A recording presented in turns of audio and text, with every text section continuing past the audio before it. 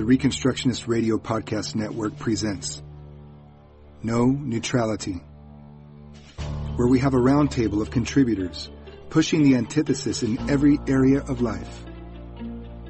From family to government, apologetics to homeschooling, being a wife and a mother, a husband, a father, single, widow, business owner, or employee. You will hear commentary, essays, lectures, blogs, and battle plans on how to bring forth the Christian worldview to all of life.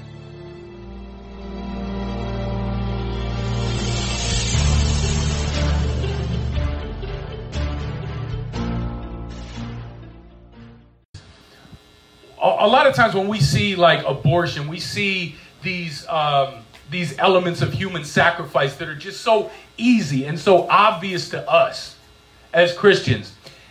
And we're like, why doesn't the culture just get it? Are they that evil? I mean, these are babies. How could this be happening? How could this be occurring? And we don't understand that there is a blindness that is over the church and a curse that is over the whole land as a result of that. And the culture simply cannot see the most low-hanging fruit that we can see because the church doesn't see all the other low-hanging fruit in all these other areas of human sacrifice that the culture knows is there. Police, immigration, all these other areas of the sacrifice of the one to the collective, where the church is actively partaking in it. But then just calling out this one place of human sacrifice, abortion. And so it's been on my heart to take, for those of us that have this illumination in the time of darkness, the Deuteronomy 28:28 curse that says madness, blindness, and confusion of heart takes place when this curse is in effect. For those of us that have the eyes open, why can't we go to the culture like Paul did in Acts 17 and connect with the culture at the place where they're crying out for justice and show them that their cries for justice don't align with their worldview, that it just won't be satisfied, that the left can scream all they want about fairness for immigrants, but their very system demands that immigrants are sacrificed to the state, just like the right does. If you look at the work of Bojidar Marinov, he makes that very plain and very clear. So how do we get this message into the culture? I mean, abortion is one of those kind of those points that might be better presented last. If we went to that Areopagus and we looked at that unknown God and we said, hey, check this out, this idol that y'all are worshiping by accident right here, let me tell you a little bit about that. Immigration is one of those areas where we can provide those solutions. It's also one of those reasons why it's so important to have a full-or biblical worldview when you're fighting evil. You can't fight it in a vacuum. They don't want to listen to the guy that's the religious bigot talk on abortion. They want to listen to the guy that's full-or taking the axe to the root in every single area of life. So one of the things that I've personally been convicted about doing is taking some of these other areas and leading with them. And on that note, these speakers that we have today, we don't need an introduction for who they are. I mean, they're awesome, but they're our brothers. They're not like our, rabbi, teacher. They're just Joel and Bo.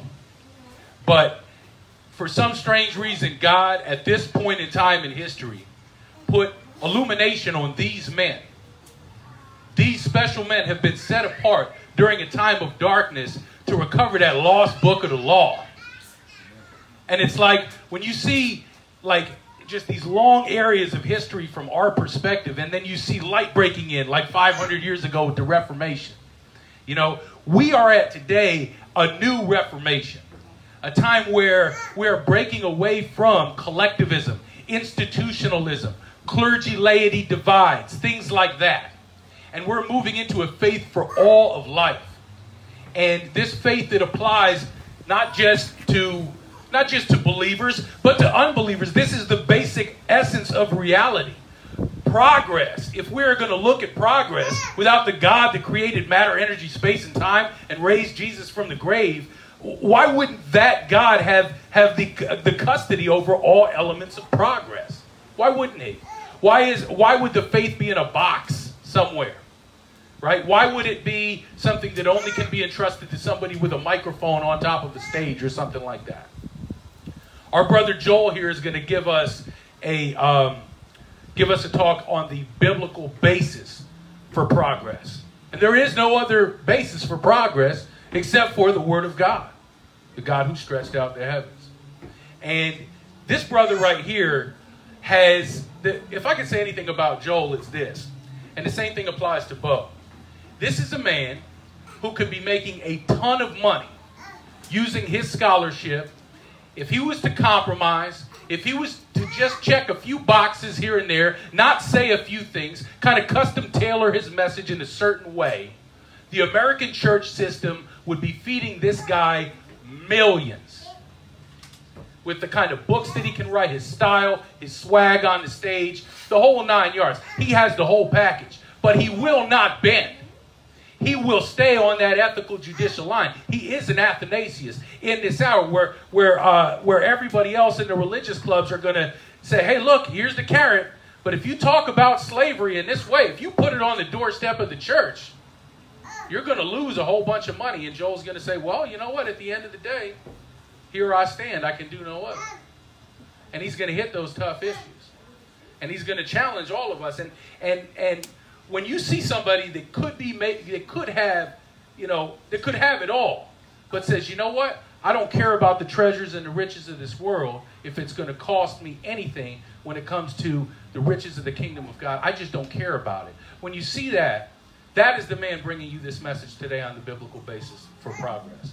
So don't make it another conference talk where we don't really pay attention or something like that. Let's join in fellowship with our brother Joel McDermott up here and all commit to make that same sacrifice as we're listening and putting this into action. My friend Joel, come on, man.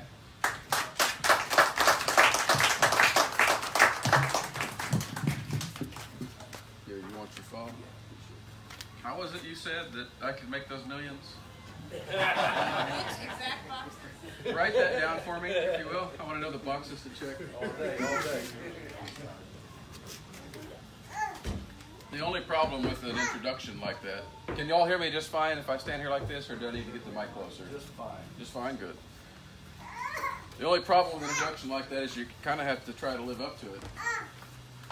And not always easy to do, but I'm always embarrassed when I get introduced that well. It's far more than I deserve, and most of the accomplishments I have in life have been the product of help from a great many people, and not just me. And before I start, I just want to say thanks to Jason for having this. On the way over here, we drove through Shreveport, and apparently they had 7 to 10 tornadoes the other night. Touchdown. We saw some of the debris along the sides of the highways and stuff. And I've put on a few of these kind of shindigs myself, and I know the debris afterwards is sometimes much like those tornadoes. So a big thanks to you guys putting us up in the Airbnb and all that stuff, and for last night and for all this. It's a tremendous blessing and gift to be able to get together with like-minded people. I've got a lot of scripture here on the first couple of pages. I just want to read a little bit from the book of Jude, which may seem a little odd and out of place, but maybe we'll get to why in a little bit. Jude is writing to the church, and he says in his little short epistle, I would like to write to you about our common faith. I want to talk to you about the faith and the doctrine. He says, but I can't because I have to write to you in a warning against certain men who have crept into the church unaware, they're false prophets, etc., etc. And here's how he talks about those men.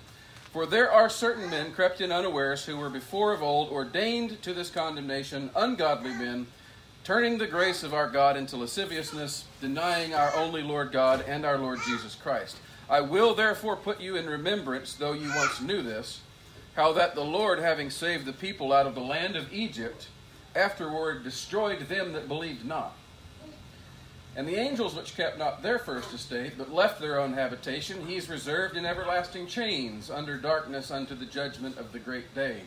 Even as Sodom and Gomorrah, and the cities about them in like manner, giving themselves over to fornication, going after strange flesh, are set forth for an example, suffering the vengeance of eternal fire.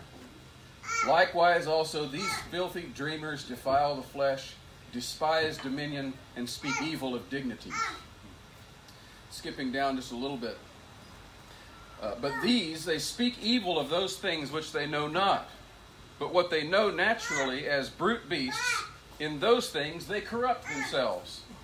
So keep in mind what he's saying here is that these guys are speaking evil of the faith and the way God's people were doing things, speaking evil, running it down, blaspheming it, and instead speaking very confidently of the things they thought they knew. But Jude is saying those things came from their natural instincts. We'll kind of explain that as we go. Woe unto them, Jude says, for they have gone in the way of Cain, and ran greedily after the error of Balaam for reward, perished in the gainsaying of Corey. And he goes on and talks about those types of things. Further, these be they, he says in verse 19, who separate themselves sensual, not having the Spirit. So there's this contrast going on in the book of Jude about these false prophets who have crept in. They look like us, they talk like us, but what they're doing is blasphemy. They're overthrowing the way of God, and they're walking without the Spirit. And this phrase is stuck in my mind for many years now, in the way of Cain. Why does Jude go out of his way to emphasize the way of Cain? Made me want to study a little bit about Cain to figure out what he's talking about. And if you've not read the book by Jacques Ellul, The Meaning of the City, I would recommend all of you read it. I think Bo's recommended it on his podcast. It was after reading that book that everything clicked for me on what the way of Cain really is. And then I read Brent Winter's book on the excellence of the common law, and it's a more detailed history of the same thing on the legal systems, and they all dovetailed, and now I am one of the most enlightened people in the world on the way of Cain. Now, I mean that tongue-in-cheek, of course. It is fundamentally life-changing to see how simple it is, and yet how profound it is to get what Jude is talking about here. And it bears on our subject today. Now, I said I was going to talk on the biblical case for progress. And as I was thinking about that, after the title was already said, I realized that that's not really a good way to talk about that, because every worldview makes a case for progress. Progress is an inescapable concept. And that sounds strange to us because we're used to thinking in terms of, well, the Bible has a particular view of history, and a lot of the pagan religions out there deny that view of history. But I want to challenge you on that today, to realize everybody's working from some paradigm of progress in their mind, either explicitly or implicitly in their worldview. Now, perhaps you could take the most radical example, say a Hindu views of Maya, or that all of human experience is an illusion, that what really exists is in some spiritual realm we can't access through our senses. And all of this is an illusion, so that any progress you see taking place in history is really just an illusion. In fact, time itself is an illusion, and therefore there can't be any progress. So all building you see, all wealth compilation that you see, all compound growth in history, all of it's illusory. The truly spiritually enlightened person will shun all of those things because they're an illusion. Or worse, even worse than that, they're a trap. They're a trap to distract you from what real spiritual life is all about. And the problem with that view is that it doesn't take its own presuppositions far enough. If, for example, you eschew all of these things such as wealth and whatnot, and building and progress in society because you believe this life of asceticism is going to get you closer to spirituality, you're ignoring the fact that your worldview says it's all an illusion. So why choose asceticism? Poverty is an illusion too. That was an angelic amen, I'm going to say. Yes, it was. Poverty is an illusion in that worldview. So no matter what you deny and what cave you go live in or what you do to get rid of the alleged lusts and materialism in your life, you're still stuck with an illusion. And if you really want to push that even further, you can say, well, okay, I just won't go to either extreme. I'll just live in a simple average middle-class lifestyle, and you'll have to admit that's an illusion too. There's no way you can get away from any aspect of your life in any way, shape, or form from being an illusion. If all of human experience is illusory, then all of it is. And of course, we know this is complete nonsense among the people who hold this view today, because virtually every Eastern mystic in the United States anyway, starting at about Colorado, moving all the way to the western parts of the country in California, and there's a small patch where Joe lives in Asheville, North Carolina. In every one of their yoga studios are incorporated as businesses, and they have bank accounts, and they charge money. Okay? So there's no living by illusion in here. There's no denying the illusion here. There's grasping on to the illusion and living with it. I mean, you may teach people that, well, I should put it this way, you can't contort your way out of the illusion by practicing yoga, but you can certainly charge people for the privilege of trying. So many of these people, not all of them certainly, but many of them are just as materialistic as anyone else, just in their own way. Now, all joking aside, even in the view that time and material reality themselves are illusory, even somebody who holds that as extreme as they can and consistently as they can and want to transcend all of this to get to whatever the Hindu or Zen Buddhist or whatever a nirvana may be, even that person is admitting implicitly that there is a logical progress to be made to get out of this mess. I mean, at the very least, the concept of escapism is a doctrine of progress. I got to get out of here. I got to start here at point A and I got to get there at point B. Boom. You just stole from my worldview. So whatever rituals you have to do or asceticism or whatever you have to do and perform is actually an act performed in history, which is a doctrine of progress. They're trying to do something to get out to a different, better place. Now, it's common in Christian worldview studies, as I said, to make the observation that Christianity has a linear view of history as opposed to a cyclical view of history that's prominent in most pagan systems. Joe told me to be sure to point out that people who say, quote the statement, not Joe Salant, the other Joe, Joe Foreman. The real Joe. I'll leave that debate for a different time. That people who say those who forget the events of the past are doomed to repeat them. Well, okay, there's an element of cyclical history in that too. And we should be careful what we're saying thoughtlessly. I agree with that. And the Bible does present us with this very clear, linear view of history. There is a beginning, a creation.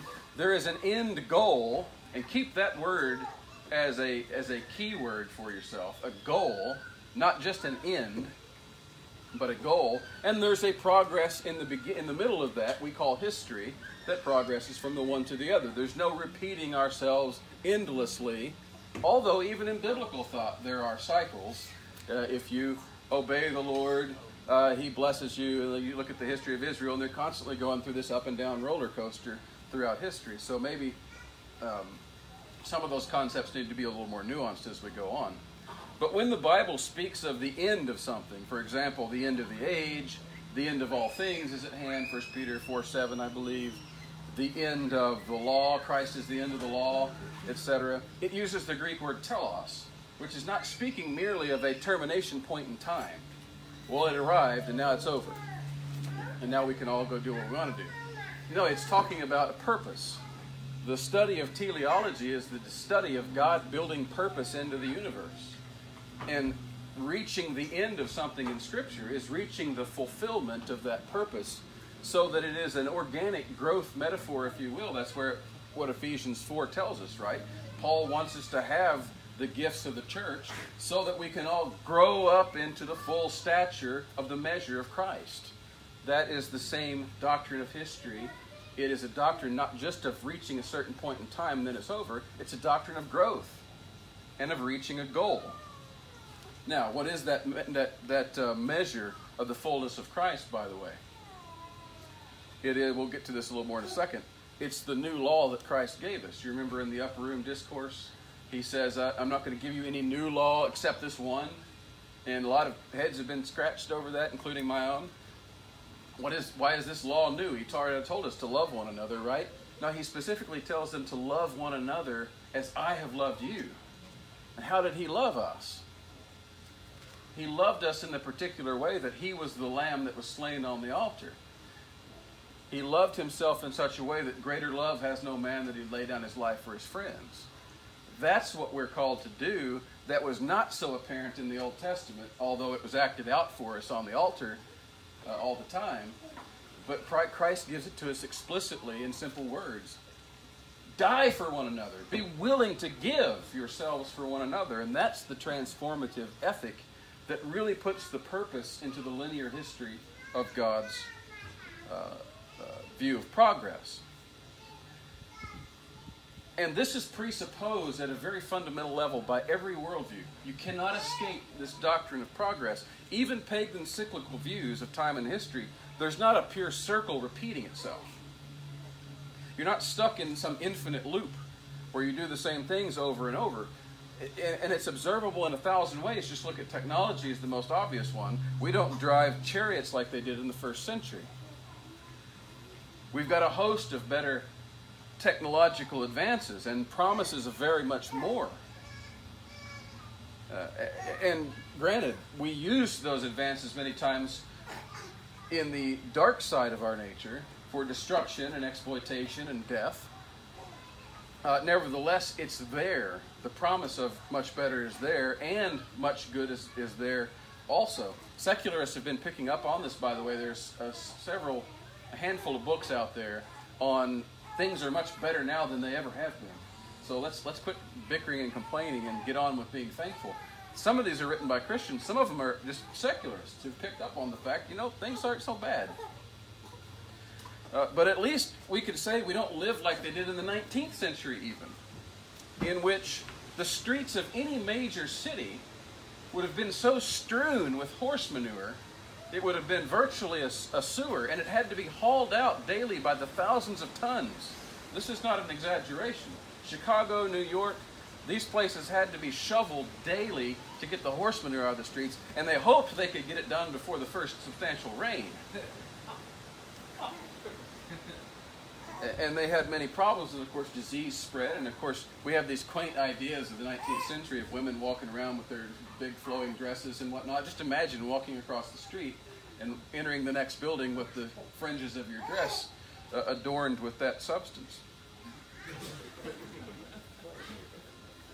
Even Cambridge University, the heights of so-called Western civilization in the 15th century, contemporary observers like Erasmus and others that visited there, their accounts talk about it being infested with lice and rats. You think the frat houses are bad now. Think 15th century Cambridge University. And the alleyways between buildings in London were open sewers. You didn't just walk down the alley. It wasn't an option unless you were very, very dirt poor or very shady. And you hoped you didn't have your head out your window and the person 2 floors above you decided to empty their chamber pots in the alleyway.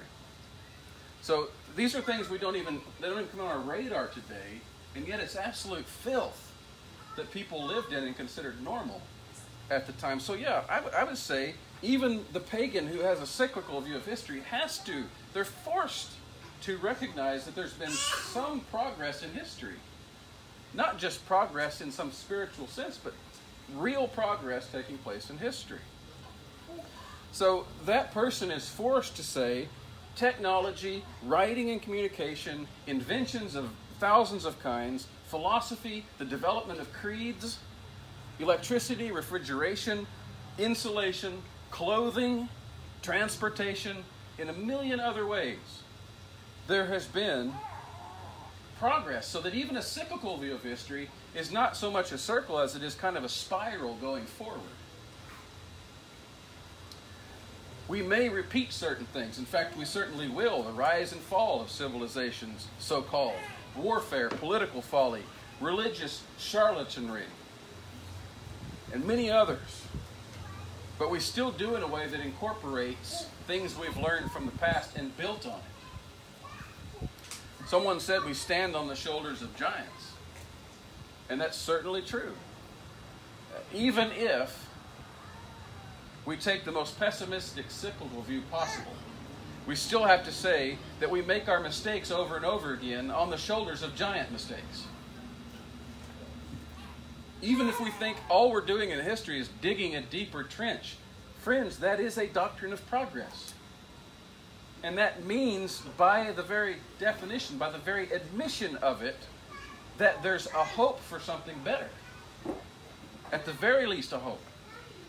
And in Christianity, we see, in many ways, a very real hope of doing that. So my contention is that all worldviews make a case for progress. The question is not progress or no progress, as we've heard this version of this in presuppositional circles many times. The question is, whose progress? What is progress? What do you consider progress? What counts for progress? What are the ethics of progress? How do we recognize progress as opposed to fake progress or something that purports to be but isn't? What is the standard? What is the nature of progress in history? And those are the questions we really need to grapple with. And of course, I follow the 5-point covenant model developed by Ray Sutton and popularized by Dr. North in dozens of his books. And I would walk through those questions, and I'll do that briefly in a second. But how can we be certain that we have progress in history and that it is progress? If it's left to nature, you may have progress, but it may be that digging of that hole. It may be that cyclical spiral forward in which the weak continually get eaten by the strong or devoured. Unless you have a benevolent force guiding the whole thing, guaranteeing the outcome is higher up that mountain than when you started, you can't have a real doctrine of progress. You have progress, you have direction. Put it in terms of physics, you have a vector, you have a direction and a magnitude. The question is it going in the right direction we want? So the first thing you have to have is a sovereign who's guiding the whole thing. The second you have to have is somebody who legitimately represents that sovereign in history. Who is that? That's a huge question that everyone in these circles, our immediate circles, has struggled with, because is it the quote-unquote church? And I think everyone here probably has been burned deeply by the quote-unquote church in some way, shape, or form. That opens tremendous questions. Is that the church really a church or not? How do you lose legitimacy in history when you've named the name of Christ? And I choose always to fall back on the doctrine of the invisible church. Okay, I don't care if you kick me out of your visible church or not. That I can deal with. The one thing I do know is that I have named the name of Christ, and He knows my name, and I call for Him. That's what He said are the marks of His sheep. It is your faith in Christ and the fellowship of the saints that really defines that more than anything. I don't want to go too far off on that tangent, but that's how we can discern where is the legitimate representative of that sovereign and that progress in history. Okay, if you love the Lord, it is you. Don't need to ask any more questions. Don't need to get into questions of high church ecclesiology. Is the PCA still a church, or is the Southern Baptist Church still a church, or whatever?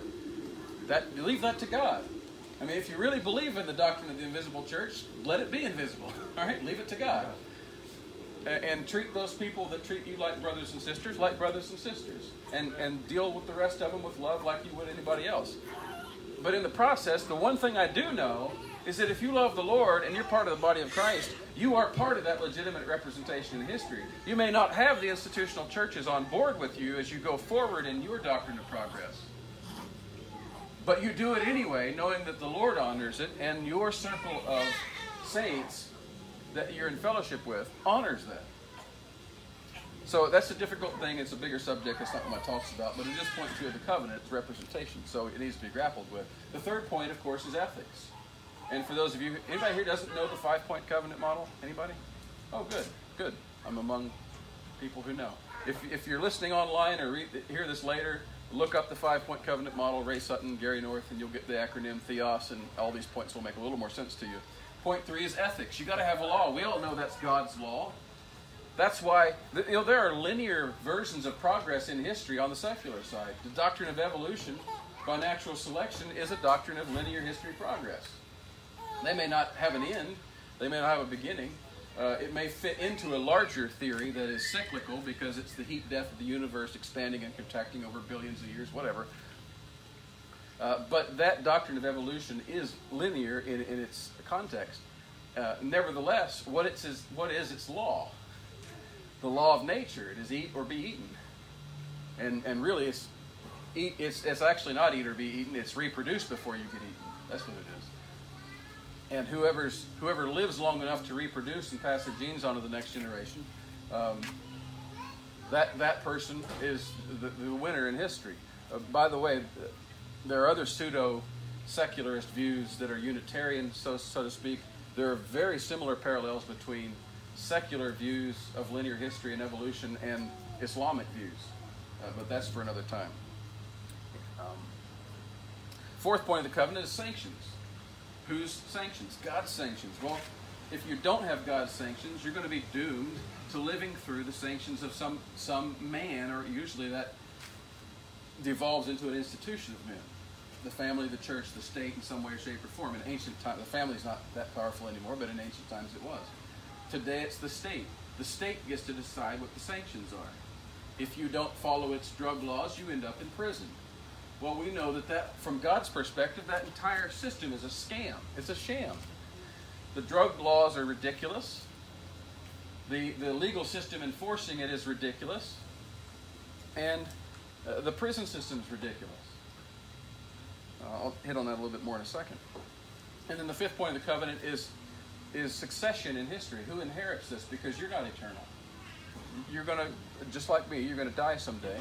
And it's going to be left to somebody. Who's going to be left to? It's going to be left to the people who are faithful in carrying out God's law. That may be in the institutional church. It may not be. So those are all things to think about. And it made me think a lot about, and by the way, this is probably going to go way over time, so beat me later. So keep it rolling. My wife will probably affirm that I need a beating, so just beat me later. It made me think a lot about what's happened in the news recently and talks about Western civilization. And it made me think, and one of Beaujart's posts made me think, what in the world is Western civilization? I used to have a set of Britannica's great books. You know, I have that 52 volumes of the great books of Western civilization. Starts with Aristotle and Plato, and there's Tacitus in there, and it goes up the whole line. You've got all the great philosophers, and Pascal. Thank God Pascal made it in. He's about the only decent one in there. And Aquinas and all these others, a whole rack of books. And these are the great books of Western civilization. And I've spent a little time in Europe and different places, and you see these great buildings and monuments everywhere of Western civilization. I'm like, what is this? Well, I read the Bible, and I see hardly a reflection of any of what the Bible teaches in any of these things. Certainly not in Plato and Aristotle and all that stuff. So what is Western civilization? And then a couple weeks ago, or last week or whatever, Notre Dame catches on fire. And suddenly the whole world, most of which despises Western civilization, is talking about the greatness of Western civilization. Oh, we must preserve this heritage of Western civilization. It just blew my mind to hear all these liberals talking about preserving heritage. What are you talking about? You don't believe in that stuff. So was Westminster, and several Christians in our own circles, this was a great symbol of Western civilization. I'm like, well, what is Western civilization? And in my own studies of it, I've come to the view that none of those buildings or monuments really are part of it. They're more a legacy of the Roman civil world than they are of the biblical history and teachings of what progress is in history. Where I see those things is where the Hebrew Republic was replicated or tried to be replicated. So a lot of it in the Dutch world in the 17th century, a lot of it in the English Puritans in the 17th century, certainly some of it in Geneva and the Reformation. But that's the places I see it. Let me get a little bit back to more my script here before I get ahead of myself. when this hit the news about Notre Dame and all the talk was about Western civilization, other people were quick to point out, many people in the Reformed world, about the Roman Catholic history of the persecution of saints, the burning of heretics right out in front of Notre Dame Cathedral, including scores of Protestants during the Counter-Reformation of the 16th and 17th centuries. And that's what I ask. I say, okay, how is this civilization? That is more part and parcel of the Roman system of ethics than the building is, than all the glories of the stained glass windows and whatever else. It's the judicial ethical system underlying it. And out of that comes all of the tragedies of the Western world.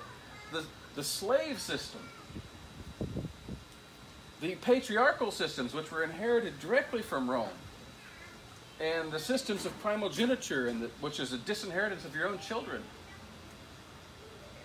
The more than any one single thing, the inquisitorial law system. You hear about the Inquisition, you think, oh, this ancient medieval thing. They would round up people, and they were accused, they were guilty until they proved themselves innocent by taking a series of oaths. There was a system of law that developed called compurgation. You purged yourself of guilt by taking oaths. So someone would accuse you, usually an official from the Dominican order who was heading up the local branch of the Inquisition. This guy is a Protestant or whatever. This person is a witch. And I'm trying not to look at anybody particularly when I say that, so I won't get accused later. Wouldn't be the first time. We made good beer. He's a witch. Yeah. And that person was guilty before the church until they could prove their innocence, and they would have to swear. And then against that could be brought in other witnesses against them who also would swear. And it was like a swearing contest. Well, this person swore 12 times. You need 12 witnesses to swear for you to be innocent. And so they could just kill people that they wanted to kill under this system. And they could take their property, and they did. If any heretic was burned, they confiscated their house. They'd throw their wife and children out in the streets. They'd take their house, give it to the church. And that was the system. And, okay, so we know all about the Inquisition. It was evil. That's a medieval thing. No, it wasn't. That exact same legal system was what founded the Star Chamber during the English Puritan era. The government used it. The king adopted a secular version of it and used it against everyone who would not swear loyalty to him. When we came over to and founded this nation, for the most part, the earliest of our founding fathers did so explicitly contrary to that, saying we will not have that Roman legal system here. It's in the Declaration of Independence. If you read those list of grievances, way down in there, and I talk about this all the time, is one grievance where it says the king has attempted to install a jurisdiction foreign to us in our lands, a system of courts that is not the traditional English court system, in a neighboring province, so that it could be used as a pretense to impose it on us too. Okay? That's in the Declaration of Independence. What in the world is he talking about? He was talking about the Quebec Act, where the Catholic Church had gained enough power to impose the inquisitional system of courts, and the king allowed it, and Jefferson and those guys saw it and said, this is not English common law. This is exactly contrary to it. Here's a system in which you're guilty until you prove yourself innocent. Here's a system where you don't have to have witnesses testify to what they saw. Here's a system where they can put you in jail and leave you there until you swear to abide by the law. And there's a long string of things that come out of it. And friends, that system eventually worked its way into our system too through admiralty law, and I can go through the whole history of it. Don't want to bore you to death. But it is the foundation today of the drug war, of the modern police systems, of the prison system, of child protective services, of everything that we call today administrative law or law through the executive through executive agencies. So in effect, what it did was it allowed the king to turn himself into judge, jury, and executioner. And we do the same thing today with our executive branches. So that we can have this discussion on TV with these sheriff's association or whatever, and Donald Trump sitting there, We want to confiscate guns from veterans who have PTSD, and Trump says, don't worry about the warrants, just take the guns first and then worry about the warrants. That's that system of law in action. There's your executive saying, we will enforce this. Who cares about the consequences? Shoot first, ask questions later. And just do it. Now, when I look at Notre Dame Cathedral, forgive me, that's what I see. Because that is the ethical judicial system underneath it. And instead of that, what we had in many pockets in history, and also at the founding of this nation, and for a long time in many places, what was more like a Hebrew system of law, where all the things that we hold dear today as so-called scientific, or not scientific, but constitutional rights and privileges, presumption of innocence, due process, the right to bear arms, the right to privacy. I mean, a legally protected right to privacy. You know that's in the Old Testament law? If somebody owed you money, you could pursue that person to get the money from them, but if they went inside their house, you had to stop. You could not follow them inside their house. That is the foundation of what we call the castle doctrine today, and it's being eroded by our own courts, piece by piece, because of the drug war. Our Supreme Court has ruled that under certain circumstances, if the cops believe that guy's got drugs in his pocket when he flees into his door, then they could break the door down and go after him. They don't need a warrant. Okay, that's the first domino to fall. As H.L. Mencken said, the problem with the defending liberty is you find yourself half the time defending scoundrels. And in our case, we got to defend the drug dealers and the drug guys on the streets because we hold these truths dear. Come on. The right and duty of private judgment. Many, many more. Those are the bases of progress. Anytime you've seen progress toward human liberty and flourishing in history, it's had these ideas behind it. And every time you see it, you see somebody spearheading the effort, willing to be thrown in jail, willing to be beaten, willing to be shot and killed in order to either defend them and preserve them, or to spearhead them into society where they don't even exist yet. The story of the English Revolution, one of the greatest figureheads, not the English Revolution, but the Puritan era, one of the greatest men of that era is John Lilburn. He was known as Freeborn John because he believed in his common law rights and he was willing to go to the mat over. And the church maintained a monopoly over licensing of printing. And so what did he do? He said, screw that, I'm going to print. And he started printing books. And he did it in a way calculated to get their attention, put the arrow right in the heart. He wrote books against episcopal forms of government and printed them and published them. He may not have written them, he published them. And they put him in jail. And they said, if you want to testify, you have to swear the oath. Well, under their inquisitorial system, once you swore the oath, they could ask you anything. And he wasn't going to do that. And he fell back on the Sermon on the Mount. And he said, Christ said, swear not at all. Not above or below or to your head or anything else. So he wouldn't take the oath. And they left him languishing in prison. The king just threw him in prison and left there. Well, he would write tracts from prison and drop them out the prison windows, and people were taking them and printing them. He had the entire nation on his side. And when the Puritan revolt happened under Cromwell and all that, and they took over London for a time, Cromwell let him out. He wasn't a Presbyterian. He was an independent. He would have eventually been something of an enemy to those who hold the Westminster Confession dear. But legally, historically, he's the very type of scoundrel you want on your side. He wasn't a scoundrel either. He was a Christian man. But here's a guy who had to stand up and take the lumps, take what came, and be that guy. This is not even in my notes, by the way. But everywhere we see those things happening, at the root of it is Hebrew law. It is the Old Testament law, or it's the Sermon on the Mount being put into action by a guy who doesn't care about the consequences, who's willing to die. Look at the history that's in the Bible. Where do you see the greatest advances of human liberty made, which is what I would call progress? Where do you see those made? You see it at Sinai. You see it when Moses rose up and led this group of people out, defying the greatest power that existed at the time. What did they have? They had Notre Dame cathedrals all over the place. They built things that dwarfed all of our cathedrals. These pyramids, these massive monuments. They don't even know how to... I've been reading on this stuff recently. They don't even know how they built this stuff.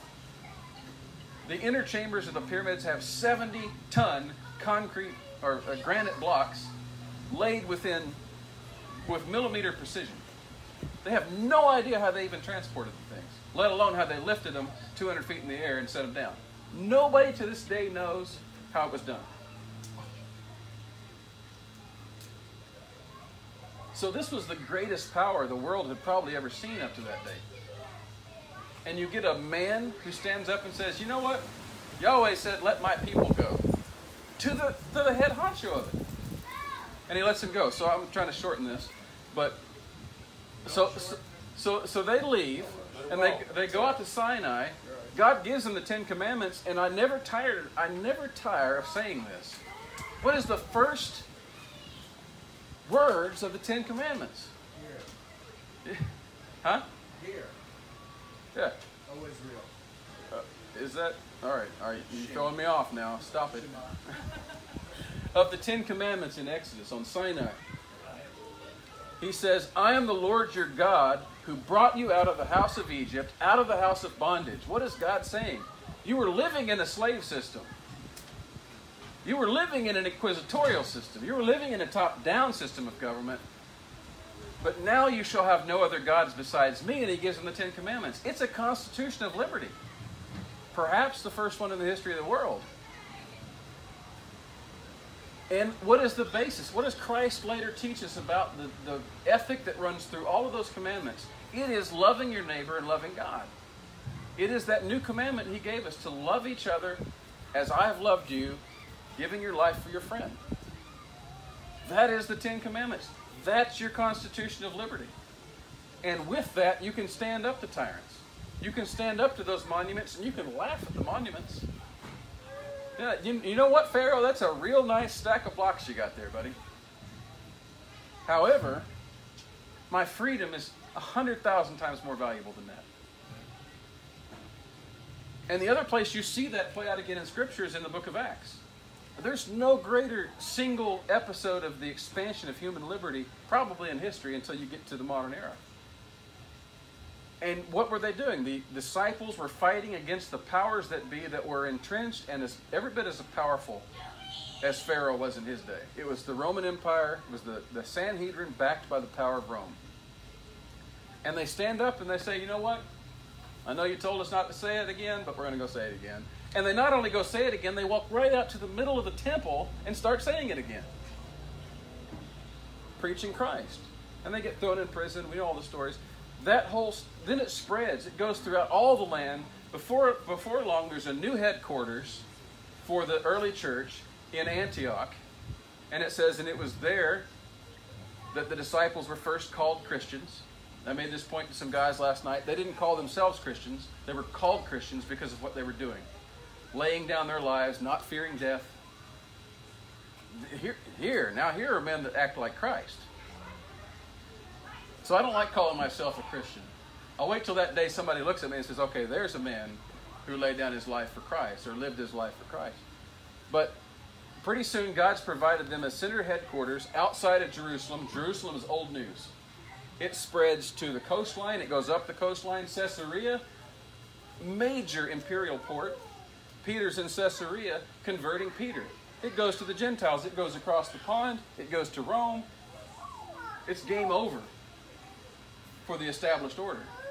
And while all of this is going on, little Stephen goes up to his Greek-speaking synagogues around Antioch. He starts preaching Christ. And they can't argue with him. And what does he do?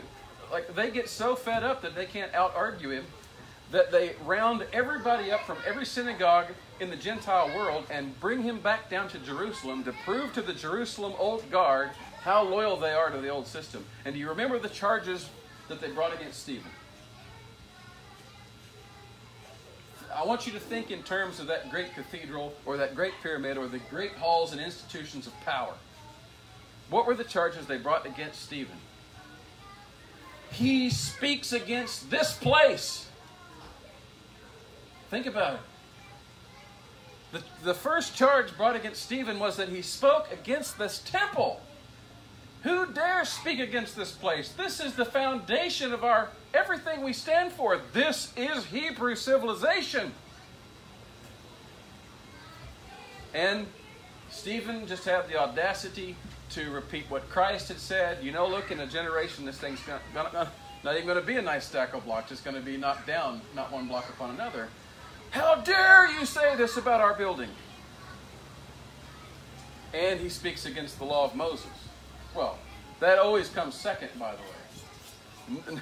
When somebody wants to kick you out of the church, they don't bring up the laws you've actually infracted. They don't bring up the things you've actually said. He's against church government. You're against authority, aren't you? There's always this amorphous thing that you're opposing. So Stephen does this, and you look at that. And so you can see it in Egypt, you can see it in Acts, you can see it in other places. But in each case, it's the triumph of true progress by the sacrificial love of individuals, service to one another, standing up against a system of power that is symbolized by a great place and a council of powerful leaders. Now, I could probably condense it more than that, but I think that gets where I'm wanting to go. When we can bring ourselves to admit, when we look at these great monuments of Western civilization and say, you know what? No, that is not progress. That's not progress. I'm not saying there wasn't progress involved in bringing that to pass. I'm saying that thing is not the progress. Okay? When we get to the point we can admit that, then we'll also have to ask ourselves, is it even really a symbol of Western civilization? And then we'll also have to admit, no, it's not. What it is a symbol of Western power. From the perspective of biblical progress, it is little more than a stack of blocks, nicely arranged, nicely carved maybe, has some nice artwork and stained glass windows in it. Suzanne is going to kill me for giving this talk, by the way. I was thinking that. Nicely arranged, colorful glass, but it's not the civilization. It's not even the symbol of the civilization. The symbol of it is the guy down there on the ground pounding out the stones for no credit, for hardly any money, who's dedicated his life to learning one skill that he repeats over and over until he dies, and his name is never recorded in the history books. He scraped by, probably raised a wife and children on a menial salary. Okay, that guy who followed the system of ethics and gave himself for something bigger than himself, there's the symbol of Western civilization. Susanna will agree. Yeah. She always comes around. Sometimes it's with a hammer, but she comes around. So my contention would be that it's only where there has been service to your fellow man, and I would say fellow man in general, certainly to covenant man, to your covenant men and women, but to mankind in general. And that gets lost in our circles, especially in the arguments I had over slavery. It always devolved down to that point. Why should we help these people who are defiant pagans living off welfare and abuse their children, etc., whatever the evils may be? They're not even believers. We're called to help the brethren. But Paul calls us even to love those that are without the church in such a way that there's no enmity there. So my point would be, where there has been true service in humanity, in history, that's where you see the progress. Where you see sacrificial love in action, there has been progress. And I don't care what kind of buildings have been built. Because as I keep coming back to this movie that I can't get out of my head now. It's one line from the movie Thor Ragnarok. Asgard is not a place. It's a people. That is conscious Christian theology. And for too long we've taught the church is a place. And we're like those Hebrew elders and rabbis in accusing Stephen, how dare you speak against our place? And in reality, the people, Stephen and all the people on his side were saying, no, it's not a place. The temple is not a place. It is a people. So, that's the basis of it. Now, tying back into what I originally said, it's when those things get reversed that we can create great facades of civilization. We can create the Empire State Building or whatever, the greatest buildings in history. That's way down the list now. What's the big one in Dubai? The Khalif Tower or whatever it's called, 2,700 feet tall. This is an amazing building. We can build all kinds of monuments all day, every day, and it's not progress. But we can create the facade of progress and advance and dominion. There's a whole other talk that has to be had over that aspect of it. What is dominion now? And it really becomes a trap. Like all the trappings of Western civilization, they are just that. They become a trap to us. Because we start relying on the means by which we got those things, which is more often than not taxation, extortion, power, and many other things like that, that then go into building the great facades for the great celebrity names and whatnot. The great men, so-called great men of history. And those are the things that goes wrong. And that is exactly what is being talked about in that epistle of Jude. Those guys that were opposing Stephen, that were saying, don't dare speak against our place, but then they immediately pivoted and say, no, this is about the law of Moses. What Jude is trying to tell the people, there are going to be people coming right in among you that talk gospel, that talk Moses, that talk Bible, and yet they are blasphemous to the core because they're walking in the way of Cain, and that's exactly what those guys were doing. What is the way of Cain? Cain sees his brother have something he doesn't, and instead of improving himself or repenting to get it, finding God's blessings through the channels God provides, he kills the guy that's better than him to even the tables. But then the problem is you can't ever escape your conscience. And then he has the audacity to complain to God that his punishment of being banished is more than he can bear. Well, maybe you should have thought about that before you murdered your brother. So what does Cain do? In his anxiety and his fear of having retribution upon him constantly, mainly fear, but certainly that breeds anxiety and all kinds of other things, what does he do? He goes and he builds a civilization. The first thing he does is build a city. He builds a city, he names it after his own progeny, Enoch. The first Enoch, not the good Enoch. And what is a city? In ancient times, a city meant a walled city. It was there for your protection. It was also there as a center for conquest of neighboring areas. So what did Cain do? Cain builds the first, basically, center of empire. It's a wall. Nobody's seen anything like this. They're in a garden for crying out loud. They're living in, they probably lived in small stone houses or whatever. They didn't build these great facades. But what did Cain do? He took his lust to rule, his inner desire that God put in each one of us to go and exercise dominion, and he took that in his own perverted psychology was to protect himself and to make himself great. And he goes and he builds great facades and great walls. And then his progeny does the same thing. That's why there are several reasons Genesis lists this in Genesis 4, I believe.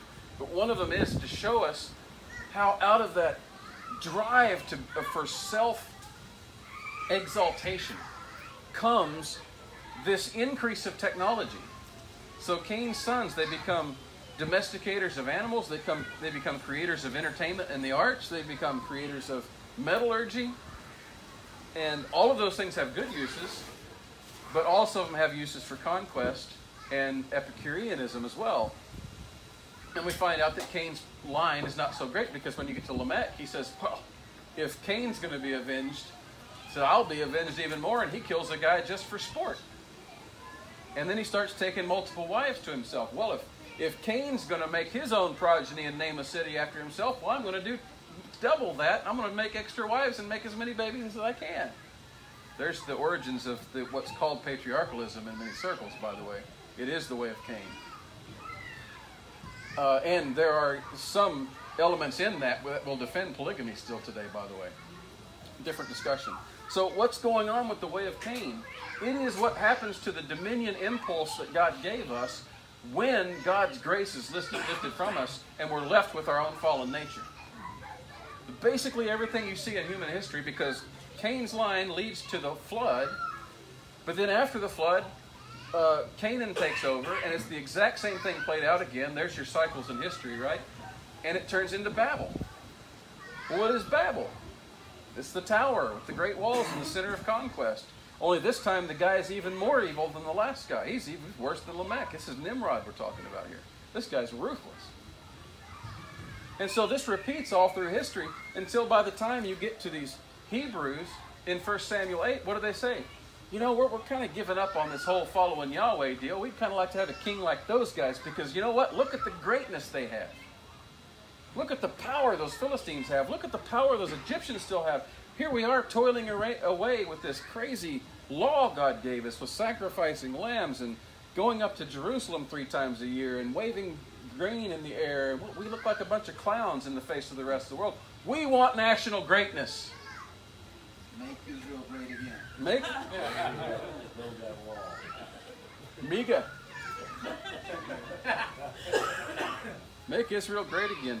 And that's exactly what they do. So they, you know, the whole story with Samuel, and they bring in the king, and comes Saul, and he's a disaster.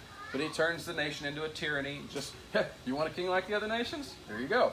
And they got like the other nations. High taxation, confiscation for warfare, confiscation for community service, etc., etc., etc. Goes on forever.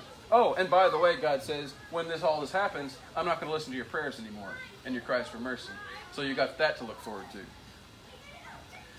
Oh, I've got several pages left, but if you want me to finish, I will, because it is good stuff. It's good because it didn't come from me. I stole everything I got from people before me. So when you get to the Reformation, what do we remember as the great legacy of the Reformation? It's the doctrine of justification by faith alone, right? And we got the solas, and in the Reformed circles, they can't stop talking about the 5 solas, and if it were up to them, they would think that's the only thing that ever happened out of the Reformation was the 5 solas. But the thing that gets left out,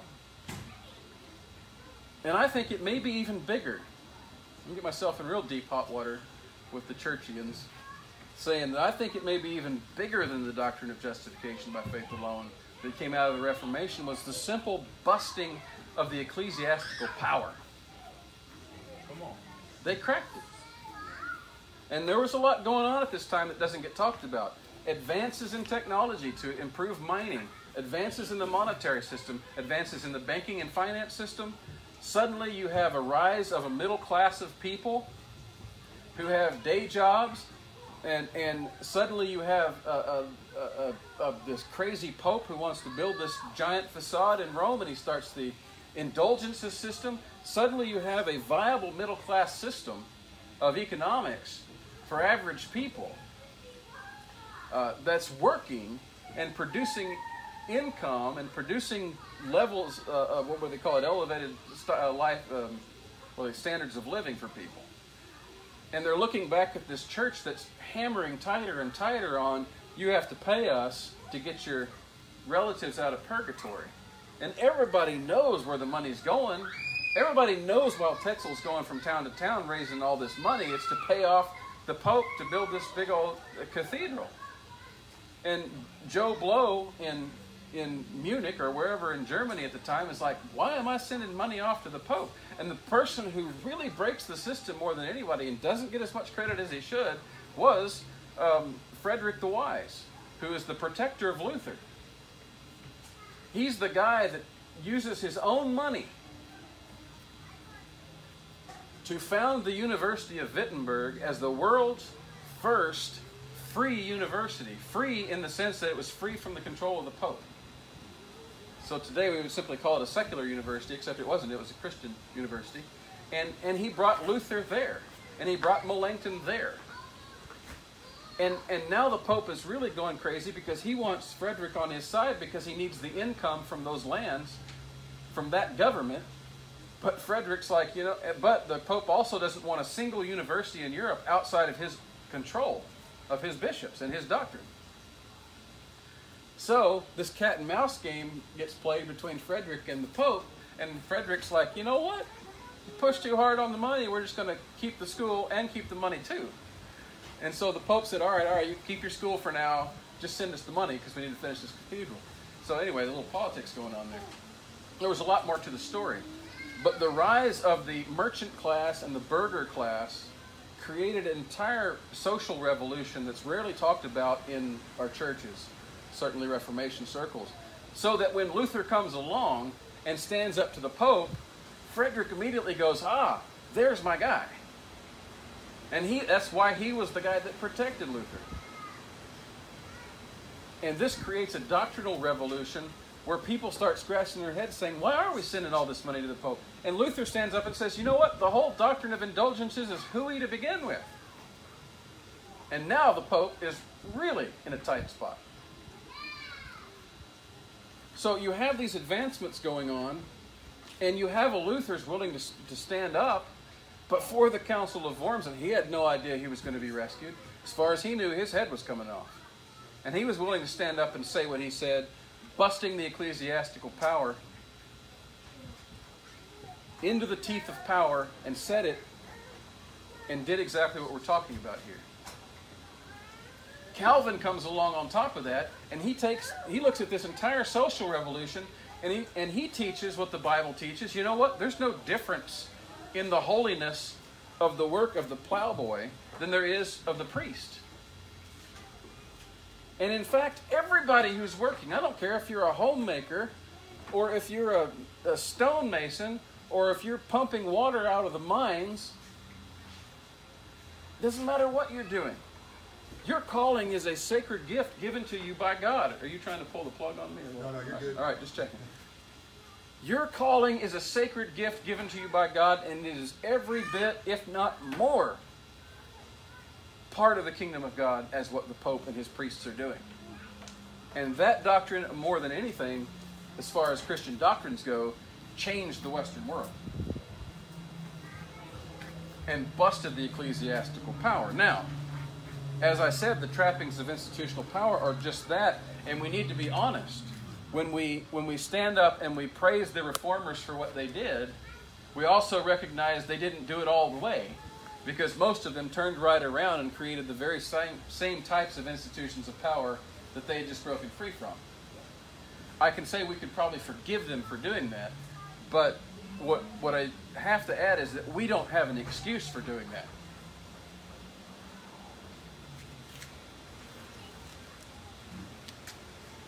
So, when we look back on these things, we can't measure progress by the power of the institutions or the power of the individuals or the money that's behind them or any of these things. And there are far too many people in our circles that do that.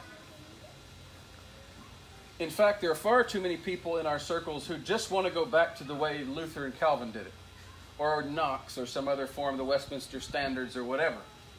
If we can just get back to the way it was in the 17th century, it would be fine. That's not progress. That's not progress. You can't return to a bygone era with these kind of blinders on to the vital mistakes that they made. We don't go back there just to blame them and cast them down. And I will say that even for all the hammering that we gave John Knox, we wouldn't even do it to him totally. But we do stand without excuse ourselves, many times not even realizing that the forms of everything they did back in those days, say the Westminster Standards days, half of it was pagan. I mean, now somebody's really going to get mad now because I said the Westminster Standards are half pagan, but they're so filled with, the philosophy behind them is filled with Aristotle, Aristotelian categories, some Plato, the forms throughout the history of clerical dress. All these things were just taking things from some element in time that everyone at the time thought was relevant to that time. You know where the whole priestly garb comes from? It comes from the 4th and 5th centuries, when somebody said, you know what? We think the priests need to be in uniform so that everybody knows who the priest is. And they said, well, okay, what uniform do we get? Do we want a Roman soldier uniform? No, of course not. We need this uniform? Oh, no. Let's just adopt the standard business attire for the era. And what all the gowns and all that kind of stuff evolved out of was somebody saying, let's wear the same thing all the businessmen wear from that era. But then the church made it dogma, and so now we've got guys wearing 4th and 5th century relevant business attire. And of course, there's all kinds of accoutrements added onto it nowadays. There's always somebody trying to do this. Let's go back and read the Gist of Venom by the 17th century divines. And then we'll get our ecclesiology right. And I'm like, no, you will get it absolutely wrong. You're trying to retread old worn out tires with old worn out tread. It doesn't work.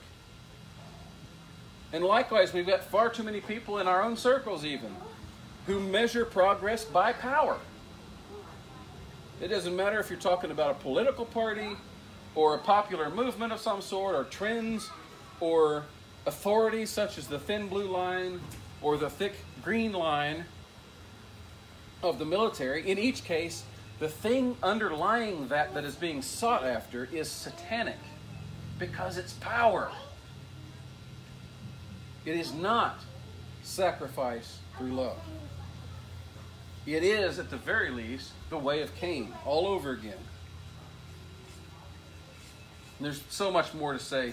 But to return to the convenient example I brought up, at the risk of giving it far too much attention than I want to, Notre Dame is not a symbol of Western civilization. It may be in some small way, but it's not because of its size or its scope or its appearance or its art or its majesty or any of those things. It's a symbol because of the sacrifice that people put in to make it happen. And that appears in donors who gave money for it. And I didn't get to research entirely how it was funded, but something tells me there was some kingly and priestly extortion behind all of it. But there were also donors who freely gave to see that thing built over 25 years.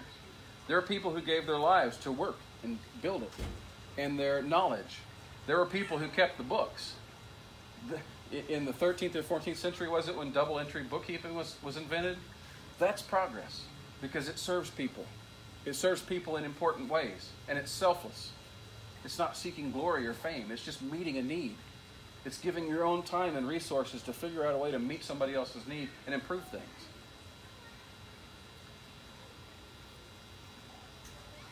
And as I said, slaving away for no credit whatsoever.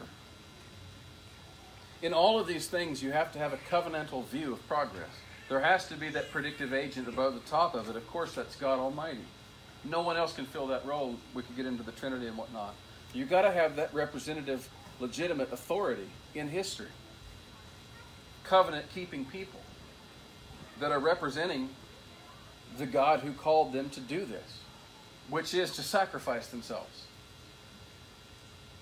to fill up the measure of Christ's sufferings as we live. And that starts with yourself. Starts in the home, and the truth is, at this point in history, there may be a lot of people whose calling in dominion and reconstruction doesn't get past the walls of their own home, because there's so much to do there, and so much we failed at collectively and individually. You got to have a standard of evaluation. We all know that's God's law. You got to have a cultural cause and effect relationship between keeping God's law and blessing over long periods of time and disobedience to punishment. We do see that. That's why Jude refers to Sodom and Gomorrah. These guys creeping in, they're going in the way of Cain, he says. They are reserved, just like the angels, for Sodom and Gomorrah. Okay? These are references to negative sanctions in history when people rebelled against God. I don't expect fire to fall out of heaven. But when you look at Romans 1, Paul certainly has in mind the rampant immorality. And our modern preachers, bless their little hearts, can't get past the fact that Romans 1 talks about homosexuality. Those that do such things are worthy of death. We must not tolerate. We must stand against the LGBT agenda. Well, I don't agree with it either. I think we should oppose it also, but I think we should read the rest of the list of things he says in there, which includes envy and covetousness and all those things that take society as a whole down the tube. Because those are the opposite of the service in love. And quite frankly, I have met some homosexuals that do society more service in giving and love than many Christians I've met, or many professing Christians. So I hate to say that, but it's true. I'm not saying they're saved by any means. That's between them and God. Whole different subject. But the point is, when it comes to how they act in society and how they treat other people, put Christians to shame in many cases. When you deny these things, you get the 5 alternatives of them in the form. It depends on where you're at in history and how it's working out. In the past, it was the church tyranny. Today, it's the state tyranny. When you deny the sovereignty of God in covenantal progress, the state steps in to be the determining agent. So it becomes the predestiner of society. The state starts telling you, this is what we're going to accomplish, and it starts trying to direct you toward those goals. Of course, it can't do it because it's not omnipotent. It can't determine what prices are going to be 6 months from now. It tries to allocate resources based on that, but it can't do it. Again, long talk. It tries to determine who the representative and whose legitimacy exists in society. And so the state puts up figures for you. It may be in terms of propaganda, fictional characters. It may be in movies, but it may also be a dictator. Or some way they capture your imagination and your emotions in order to steer people toward what they want to be considered legitimate. They make their own laws. They make their own sanctions. They create their own fiat money so that they can direct money to people who fail but support their agenda, and extract money from people who are obedient to God. And it tied into all this is that inquisitorial justice system, or injustice system is what it should be called, in which one of the greatest things we haven't put a lot of time on is the doctrine of sovereign immunity. And that's why police rarely ever get in trouble for what they do. And the people even worse than them on that score are the prosecutors. Prosecutors rarely ever are held accountable for any wrongdoing they do.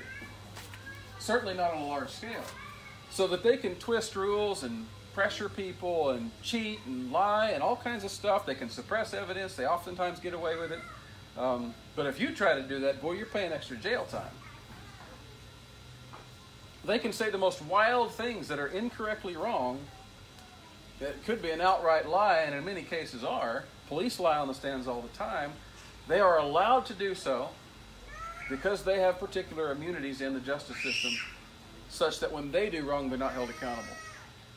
When police departments are held wrong, the police department has an insurance policy that pays out whatever the fines are to the person they wrong. So they're completely unaccountable, except to whatever the premiums may be on those insurance policies. So that you have selective immunity when it comes to sanctions in society. When man takes over, that's when corruption steps in, because they start setting the terms of who gets sanctioned and when and how.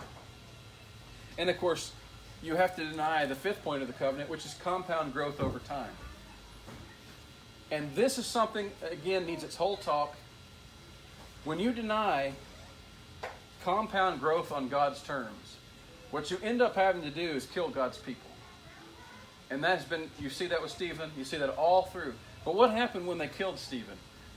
What happens is the autonomous imposer of authority in society wants to say, I'm the one who determines who gets to inherit the progress and who doesn't. And so they set up, they slant the rules, they do the injustice, they do whatever it takes to make that person inherit. A good example is Nadab, not Nadab and Abihu, but Naboth's vineyard, where Ahab tries to steal his vineyard and all that. But Stephen's a good example again. What did they try to do? No, Stephen, you're not the faithful one. You will not inherit God's promises. We will kill you and take you off the scene. But you can't kill God's people because it's God's doing. It's God's work. So what happens when they stone Stephen to death? The church scatters everywhere temporarily in fear, but then they realize, wait a minute, this is God's providence, and they start preaching in all the cities. Revival takes place like never before, and God's people increase, so that the very inheritance that the state and the corrupt authorities were trying to stamp out doubles, triples, multiplies by 100 in size and scope. So now what are they going to do? That is what happens when we stand firm and faithful and don't bend. I want to read a couple of quotations to close this out. As I was reading through some of North's material, I think this is Tools of Dominion, I think. And he says, we must not promote growth for its own sake. Growth for the sake of growth is the ideology of the cancer cell, as Edward Abbey once remarked. We're not to pursue the fruits of Christian faith. Hear that? What does Christ say to us? Seek ye first the kingdom of God, then all these things will be added unto you. What I've been saying all this along is people are seeking power and then trying to call that the kingdom of God as they build their facades. Here, North is following Jesus and saying just the opposite. Don't pursue the fruits of the faith. Don't pursue the fruit. Pursue the roots of it. We are to conform ourselves and our institutions to the requirements of biblical law. The result will be long-term growth. Our obligation is to seek first the kingdom of God. All these other things will be added. But keep in mind, they will be added, not subtracted. They're not kept as they are. It's not pre-mill, it's not post-mill, it's not evolution, it's not Hinduism, it's not Maya, it's not illusion. It is compound growth over time to God's faithful covenant people in history. And this is what I'll close with. Gary says, the process of differentiation is not constant over time. It ebbs and flows. Its general direction is toward epistemological and ethical self-consciousness. I promise not to use too big of words here today, but those squeaked in. But Christians are not always faithful any more than the Hebrews were in the days of the judges. The early church defeated Rome. Listen, this is my message here. The early church defeated Rome, and then the secular remnants of Rome compromised the church. The Reformation launched a new era of cultural growth. The Counter-Reformation struck back, and the secularism of the Renaissance swallowed up both for a time. Okay? That's not cyclical history. That is linear history. It is progress. But it's progress according to God's law and God's sanctions. And so our challenge here today is to look at all these things. Now, the challenge is severalfold. Don't be deceived by the great walls and facades and buildings of so-called civilization. That's not where the magic's at. The magic is in the simple people who dedicate their lives to be faithful and let the consequences come in God's providence. You may experience those short term, and I hope you will, and you probably will in some. But you're going to experience suffering and pushback and difficulty as well. And you're going to go through some troughs in humanity. And your job is to know the God who is saving you, not just in it, but through it. And that you are called to be a witness for Him as you go through. And that means not moaning, not complaining, not becoming bitter. One of the great besetting sins of the libertarian movement is it's always bitter and complaining. I love John Whitehead's writings, but all he does is complain. You read one of his books, and it's like the cops did this, and the cops did that, and the Supreme Court ruled this down, and this down, and that's the end of the book. And I'm like, hey, what do we do? What do we do? That's what we need to know. So we got to have God's law there to give us a path to keep walking, so that even when things get bad, we know what the path is. And when things are good, we know why they're good. And in either one, we're thanking God for the times when His word spreads throughout the land and all these disciples come and things are great. And it creates growing pains, and those are great problems. We thank Him for that. We also thank Him when we're Paul and Silas in being whipped in prison. And we come out praising the Lord, counting ourselves worthy that we got whipped. We need to have a mentality of faithfulness all the time. And it is that element more than any single thing that will define biblical progress. Because progress is not the outward things. It's the progress of God's people in history. And that's defined by God and His work, not by our works. So I would challenge you all with that today, and hope I haven't taken too much of your time.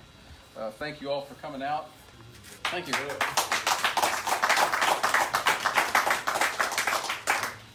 Hey, give Joel McDermott some love for that Forbidden Flame. He just received a banned book here today, a banned book. In the era where there's no light in the city, he received a banned book right here from this makeshift podium right here. Thank you, Brother Joel McDermott. Thank you for listening to this episode of No Neutrality on the Reconstructionist Radio Podcast Network. Don't forget to visit ReconstructionistRadio.com to download your favorite audiobooks and podcasts. And if you are a Christian Reconstructionist blogger and you'd like to contribute your blogs into this audio blog format, click on the volunteer link on our website, send us an email, and let us know you'd like to join the team. May Christ be glorified and His kingdom extended from sea to sea and from the rivers to the ends of the earth.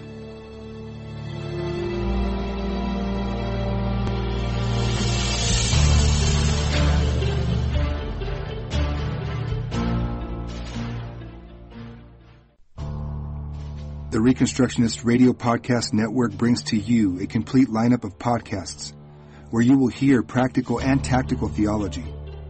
Our desire is not simply that you consume our shows, but that you also live out your faith in every area of life. We can talk all day long about these things, but if we fail to put them into practice, then we fail as ambassadors of Jesus Christ, our King. Subscribe now to your favorite Reconstructionist Radio Podcast Network shows, or you can subscribe to the Reconstructionist Radio Master Feed, where all of the content we produce, including the audiobooks and audio articles, will pop up as soon as they are available. And don't forget to visit ReconstructionistRadio.com to volunteer as a narrator or to partner with this ministry financially. May the Holy Spirit stir you into action for Christ and His kingdom.